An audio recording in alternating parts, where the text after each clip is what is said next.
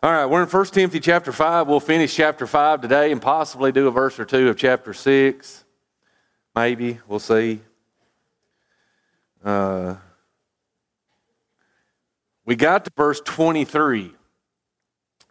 We're going to postpone on verse 23, and I'm going to come back to it after I do verse 24 and 25. Verse 23 is almost like a side note, something he throws in, and we're going to come back to that. Verse 24 and 25 ties in with the whole chapter. And I say that for this. I want you to think back for just a little bit. I know it took a long time to study the chapter, but we began the chapter talking about, not rebuking an older man and don't mistreat each other. If there's any kind of problem, any kind of difficulty, whatever it is, treat each other with respect. If somebody's doing something wrong against you, don't go and give them a good current. Treat them with respect. Talk to them kindly. Do that to older women, younger women. Be respectful. Be kind to each other. He goes on to talk about widows. And he says we are to honor widows that are really widows, or the King James will say widows indeed. And he goes along to give a list of qualifications. If a widow is to be taken into the number by the church to be financially supported, she has got to meet certain qualifications, if you will. She's got to be a person that does good deeds and all of this. She can't be a person that lives of the world and does whatever she wants. So ultimately, when you're talking about all of these things, it comes down to us as Christians. We've got to look at each other. We've got to measure each other's lives.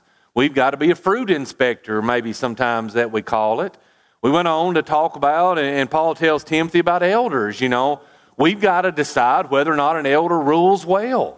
And if he rules well, he's worthy of double honor, most definitely our respect and perhaps even our financial support. But again, we've got to be able to look at that person and decide whether or not they're doing good or whether they're not. Then we went on to talk about last week that, if an elder is in sin, if he is living in a constant sinful situation and he won't repent, then we have to rebuke that person. We have to rebuke him in front of everybody. If enough witnesses are brought forth, if it's the real deal, and we don't receive an accusation unless there's backing behind it. But again, it goes back to the fact that we've got to inspect each other. We've got to look at each other's life. Not that we are nitpickers. Here's what I want you to get. My wife says you shouldn't say nitpickers. That's kind of gross. But you guys know what I mean, right? You know what I mean? A nitpicker is somebody that just, micro-analyzes that's not what he's saying at all. Ultimately, we're our brother's keepers, what this comes down to. I want you to go to heaven. You want me to go to heaven. So if there's something I see that's glaring and obvious, I need to help you with that. So here's the thing. We've given all of these commands to look at each other, and if it's good, you can do this. If it's bad, you need to do this, whatever it is. In verse 24 and 25, he helps us to better understand how we're going to see that. So he ties all of this chapter together in those two verses. He says, verse 24, some men's sins are clearly evident, preceding them to judgment. But those of some men, they follow later. Likewise, the good works of some are clearly evident, and those that are otherwise cannot be hidden. Now, I want you to notice these verses, they balance each other out. And I want you to think about your life, and I'll think about mine. There are flaws in my life that's pretty obvious to a lot of people, maybe. Maybe if you're around me a lot, you're going to see certain flaws that are just obvious and they're shortcomings. But there are some flaws that I have none of you know about. Couldn't everybody say that? Couldn't everybody say that there's things in your life that you really struggle with and everybody just knows it, but then there's other things that maybe you struggle with on an inward side of you? Maybe it's the thoughts that you have or whatever it is, and nobody else knows about it. He says some sins are clearly evident. When we are dealing with other people, when we are appointing people to positions, again, this chapter talked about, don't lay hands on anyone hastily. And we talked about the fact that that's either one of two things. It's either appointing someone to a position too quickly, or it's either bringing judgment or making a decision based upon that person too quickly. Either one of those things, sometimes things are evident. Sometimes we find them out later on, right? Think about when in appointing an elder. Sometimes you could appoint an elder in a quick matter, And maybe later on you find out this guy's really got some serious issues going on, but they weren't, made manifest to everybody at the time. You see what Paul's trying to say? He's trying to tell Timothy, he says, you got to use some wisdom. You've got to exercise some patience. Some things, when you're looking at each other and you're trying to help each other, are evident, good and bad. Sometimes in people's lives, the good deeds that they do, sometimes everybody knows about it, right? If you think about each other and maybe think about the person sitting beside you, there's some things those people do that's sitting beside you that you know about, right? And then there's some things that are very, very good that maybe that person sitting beside you does, and maybe you won't know that till they're dead and gone. What about Dorcas? When did we find out all the good things that Dorcas did? She was dead, right? She was dead, and all these widows come together, and they're lining up, and they're showing what? Look at what this lady did. And maybe it wasn't evident to everybody at the time, but once she's gone, man, you find out about it. How many times have you been to a funeral of somebody you thought you knew pretty good, and you find out some things about them that, man, they've done some amazing things, but nobody ever knew about it? You see, Paul's telling Timothy, you're given the charge of all of these things that this chapter is about. And you've got to realize not everything is just plain and easy to see. Sometimes there's going to be things that you find out later on, good and bad. So he says you've got to exercise wisdom. You've got to exercise patience. And that's good advice to all of us. Don't make judgment calls on each other based upon something that you think you know at this exact moment. Sometimes it may take some time to figure all of this out. So again, exercise wisdom, exercise patience when you're dealing with one another. All right, now back up to verse 23. Verse 23 is a verse that, man, a lot of people twist and turn. And it's kind of odd to me almost that it's just kind of like Paul just throws it in the middle of, something that it seems like it doesn't even belong, right? No longer drink only water, but use a little wine for your stomach's sake and your frequent infirmities. People appeal to that and they say, you know what, it's okay to social drink because Paul told Timothy he could drink a little wine for his stomach. If I'm the person that's looking for an excuse to do something, you can always find it, can't you?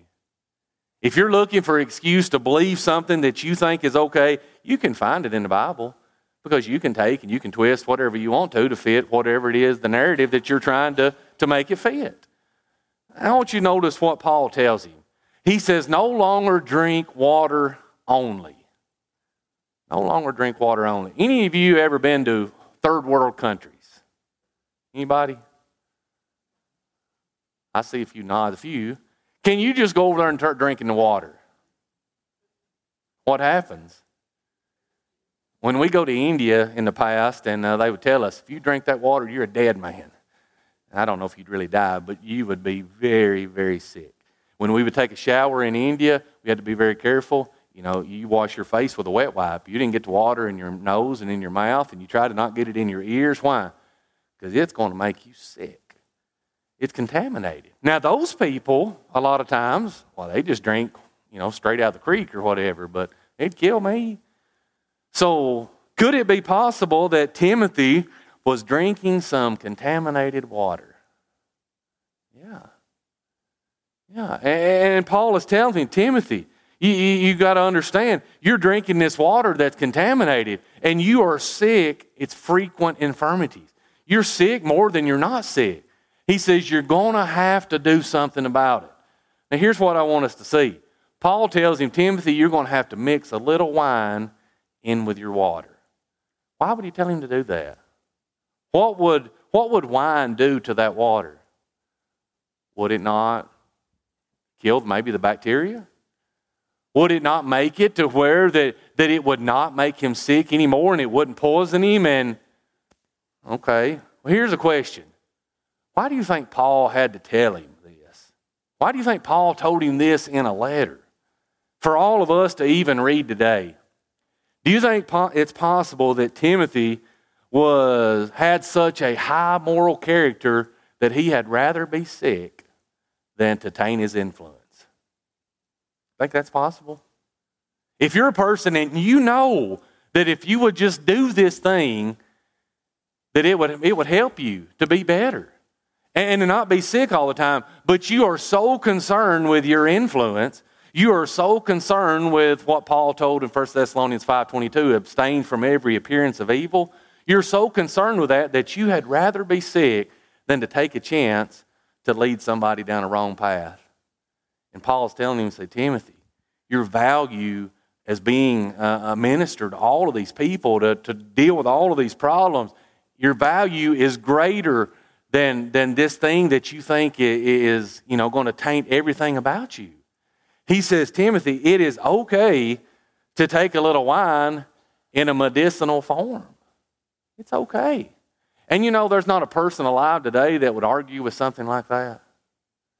Let me ask you something. Any of you ever took a pain pill? Don't hold your hands up, I don't know. But you ever took a pain pill? Yeah, I've had all kind of surgeries and I've hurt like crazy. And if I take that pain pill that the doctor tells me to take when I need to take it, what does it do for me? Exactly what it was designed to do.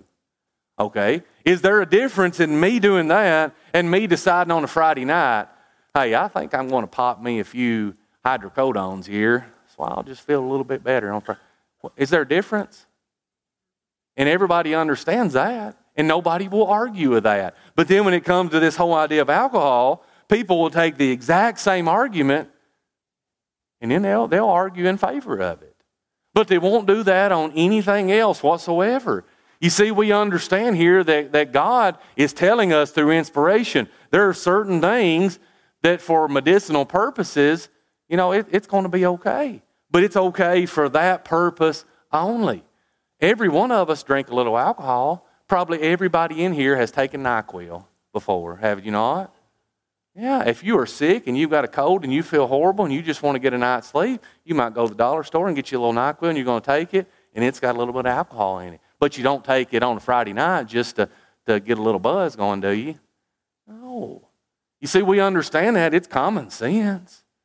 But sometimes what it is we've got a preconceived notion in our mind, and we decide we're going to take this verse and we're going to make it fit what we already believe. And in doing so, we've got to twist the verse. You see, the Bible tells us clearly. Proverbs 20, verse 1, wine is a mocker, strong drink is a brawler, and he who is led astray thereby, he's not wise. Proverbs 23 begins, and he talks about there at the end of the chapter, he says, who has woe, who has contentions, who has all of these just problems. He goes down a whole list. He said, those people that look at the wine, those people that look at it. We argue sometimes that Jesus, he made wine. Jesus made wine, but the Old Testament explicitly tells us in Habakkuk 2, verse 15, woe unto him that gives his neighbor drink. It condemns the person that gives his neighbor something alcoholic to drink. And then we say Jesus made intoxicating wine. If he did, then he sinned according to Habakkuk 2, verse 15, and therefore he's not perfect, and he can't be the Messiah. You see, we can't take a verse and twist it to sometimes fit what we want it to be. You say, oh, that's Old Testament. 1 Peter chapter 4, verse 3, the Bible tells us that we've spent enough of our lifetimes, enough of our past lifetimes living like heathens. And he lists 3 things that we did in our past lifetimes that we don't do anymore. One of those things is drunkenness. You can go study it yourself. One of it is drunkenness. That's just down and out drunkenness, and everybody agrees with that. You can't do that. You can't be an alcoholic and drink every day and be pleasing to God. Everybody knows that. Well, then he lists a reveler. A reveler is somebody that maybe just parties from time to time, right? He gets out and he just kind of sows his wild oats and he pulls one and he says, you can't do that either. But then the King James has got a third thing and it calls it banquetings. Banquetings. What does that mean? Do a study on it sometimes. That's just a social drink. He says you spend enough of your lifetime in being an alcoholic, in being someone that maybe just parties on the weekend or has a social drink. He says that was the thing that the heathens do. He says as a Christian, you don't do that. You see, Paul had to tell Timothy, you can do this, but you only do it medicinally. You don't do it for fun. You don't do it. And maybe, Timothy even needs to announce if he's preaching there, listen, the Apostle Paul told me that if I don't do this, I'm going to be sick all the time. And you make sure the people understand, hey, this is why I'm doing it. I don't believe in doing this socially. Whatever it is. All right, here's another question. Why didn't Paul just heal him? You ever considered that? I mean, you got a man that Paul feels like that he's his son in the faith and he loves him and he wants him to do all of these good things and he's charging him with all of this. And Paul had miraculous power to heal, right? All he had to do was go over there and say it or touch him or whatever it was, and Timothy's better. Why didn't Paul heal him? That's a fair question, right? If the Spirit is there working within Christians and working within Paul just to do whatever he wills, why didn't he just heal him? Well, that's a good question, but the answer is the Spirit was never sent to do those type of things. In Mark chapter 16, verse 20, the Spirit was sent to be used to confirm the Word of God. Did Timothy need the Word of God confirmed unto him? Would healing him of his frequent infirmities, would that do anything to confirm the Word of God? Would it benefit the Apostle Paul in that sense? Would it benefit Timothy in that sense? No.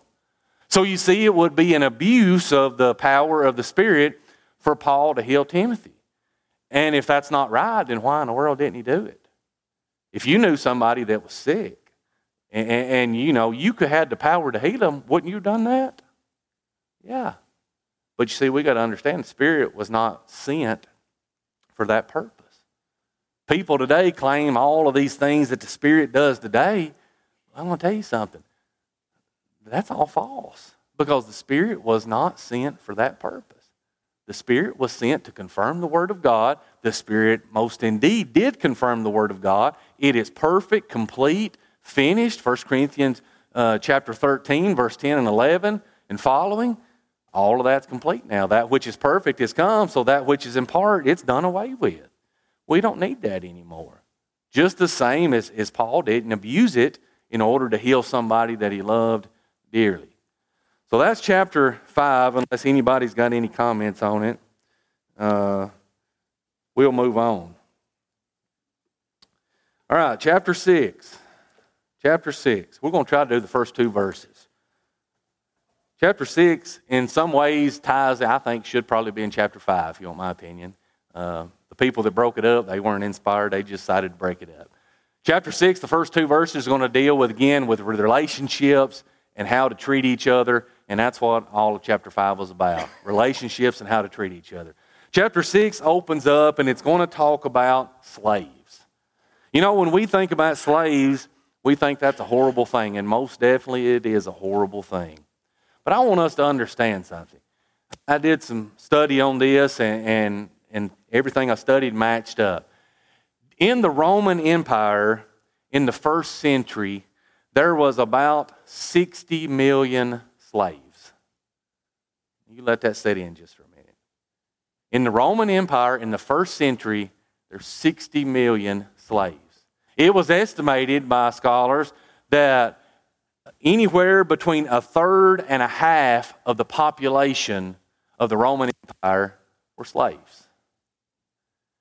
It's also said that if you were a very wealthy Roman, you could have as many as 20,000 slaves that were at your disposal. So was that a big part of society?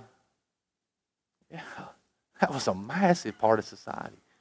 All right, here's sometimes the question is posed. Well, why in the world didn't Jesus, when he gave us the Bible, why didn't he just send all these preachers to go out and command that all of that be abolished immediately, and just get rid of it? Well, let me ask you something. You've got an empire, and as much as half of that empire are slaves, and the other half are slave owners. If they had went out and preached that, what would that have caused? Absolute chaos, right? Is God in the chaos business? Did God's word abolish slavery? Let's be fair. Did God's word actually abolish slavery? If you want to look and be honest, yes. God's word teaches us how to treat each other. Did God's word abolish slavery in this country? I believe it absolutely did, because you see, this country was based upon biblical principles, and biblical principles teach us we don't treat each other that way. And God, through His infinite wisdom, He knew with time and with teaching and with the hearts of men and women changing, what would happen? Well, those types of things would go away.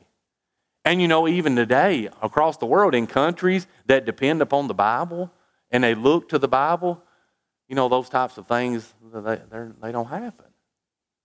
You see, God knew better than we do. Sometimes we'd say, well, just make a law and get out there and tell them they can't do that. You would have had upheaval, you would have had wars, you would have had Christians killed by the masses. God knew that. So you see, His wisdom is greater than our wisdom. God tells us, let's flip just a second before we get into it. In 1 Corinthians chapter 7. 1 Corinthians chapter 7, God tells somebody that is a slave just a few things. Again, He doesn't tell them to start a revolution. He doesn't tell them to rebel. He doesn't tell them to fight against it. He tells them, you're here in the first century, 1 Corinthians chapter 7, verse 17. He says, but as God has distributed to each one, as the Lord has called each one, so let him walk, and so I ordain in all the churches. Let's break this down. He says, being called is becoming a Christian. He says, when you become a Christian, if you find yourselves in certain situations that are not explicitly forbidden in the Bible, he says, you walk in that situation. Now, people abuse this. People abuse this because they say, well, if you become a Christian and you're in a so-called bad marriage, well, the Bible says you just stay where you're at. God would never tell you to stay where you're at in something that's already explicitly forbidden. He is telling us if you've been called in a situation that is not inherently sinful, you stay there. Verse 18, he says, was anyone called while circumcised? Well, let him not become uncircumcised. Was anyone called while uncircumcised? Let him not be circumcised. If you're a Jew or a Gentile and you become a Christian, ultimately that really doesn't matter. If you're a Gentile and you become a Christian, that doesn't mean you got to become a Jew and vice versa. He says, if you're, of a Jewish heritage and you become a Christian, you're still of Jewish heritage. That has no bearing on Christian. No, you don't keep the law of Moses, but it has no bearing on being a Christian. He says circumcision is nothing and uncircumcision is nothing, but keeping the commandments of God is what matters. Let each one remain in the same calling in which he was called. Were you called while a slave? Well, he says, do not be concerned about it. Well, that's hard, isn't it? You mean, God, I'm a slave and now I'm a Christian and you expect me to just continue to be a slave? God says, don't be concerned about it. Could you go to heaven and be a slave? What's God concerned about? Being a slave or going to heaven? He's concerned about the latter, not the former. He's concerned about you going to heaven. And he says, don't be concerned about it. But if you can be made free, rather use it. Hey, if you can be free, be free. But he says, don't try to cause an uproar and all these problems. But he who is called in the Lord while a slave is the Lord's freeman. Likewise, who is called while free is the Lord's slave. He says it really doesn't matter what situation you're in. When you become a Christian, you're the Lord's. You're either the Lord's freedman, you're the Lord's slave. Ultimately, you belong to the Lord. He says that's really what matters. Let's go back to chapter 6, and I want to get these first two verses before we leave. He says, let as many bondservants as are under the yoke count their own masters worthy of all honor, so that the name of God and his doctrine may not be blasphemed. And those who have believing masters, let them not despise them because they are brethren, but rather serve them because those who are benefited are believers and beloved. Teach and exhort these things. He says if you are under the yoke, I want you to think about that. That's a hardship. If somebody has placed a yoke on your shoulders, that's a hardship. In the New Testament, it talks about people put the yoke of the Old Testament on people's shoulders, and it was a yoke they couldn't bear. It was heavy. It was burdensome.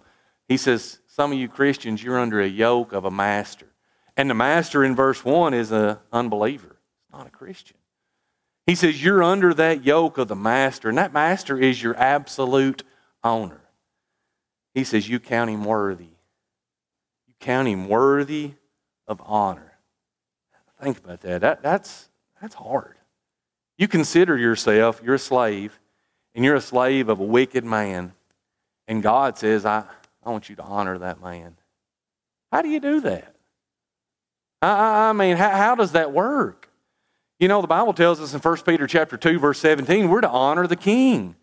Well, when Peter said that, Nero was the king. And Nero was a wicked, evil person. But Peter says you honor him. You respect him. You realize that he has the authority over you and you treat him as such. But you see, there's a greater purpose in mind here. There's a greater purpose. God is not so much concerned about the temporal. And in our minds, I think I'm going to work on a lesson. In our minds, everything that we focus on is the temporal, right? What we can see, what we can touch, what we can feel, all of those things, that's not what God's concerned about. He says, I'm concerned about something greater. He says, you count your master worthy of honor. Listen to this. So the name of God and his doctrine may not be blasphemed. If you found yourself in the position that you're a slave and you are a slave to an evil master, you need to be the best slave that guy's got. You need to be the most honest, the most trustworthy, the hardest worker. You're a person that shows respect and honor. And he says, therefore, God can't be blasphemed. When people judge God and religion, who do they look at to make that judgment? Somebody be fair about it. When people today, forget this first century, 1 Timothy stuff. When people today judge God and religion, when people judge the church of Christ, who do they look at? They look at us. So how we act, that's everybody's opinion on God, on religion, on the Lord's church, all of that. And Paul's telling Timothy to tell these people, you know, if you've got a wicked master and you're a slave and you're acting like a heathen, that slave owner is going to think Christianity is nothing but wicked. And he will never want any part of that. I didn't finish. I tried hard. It's actually 5 till. They cheated me out of 5 minutes. So we'll blame them. See you next week.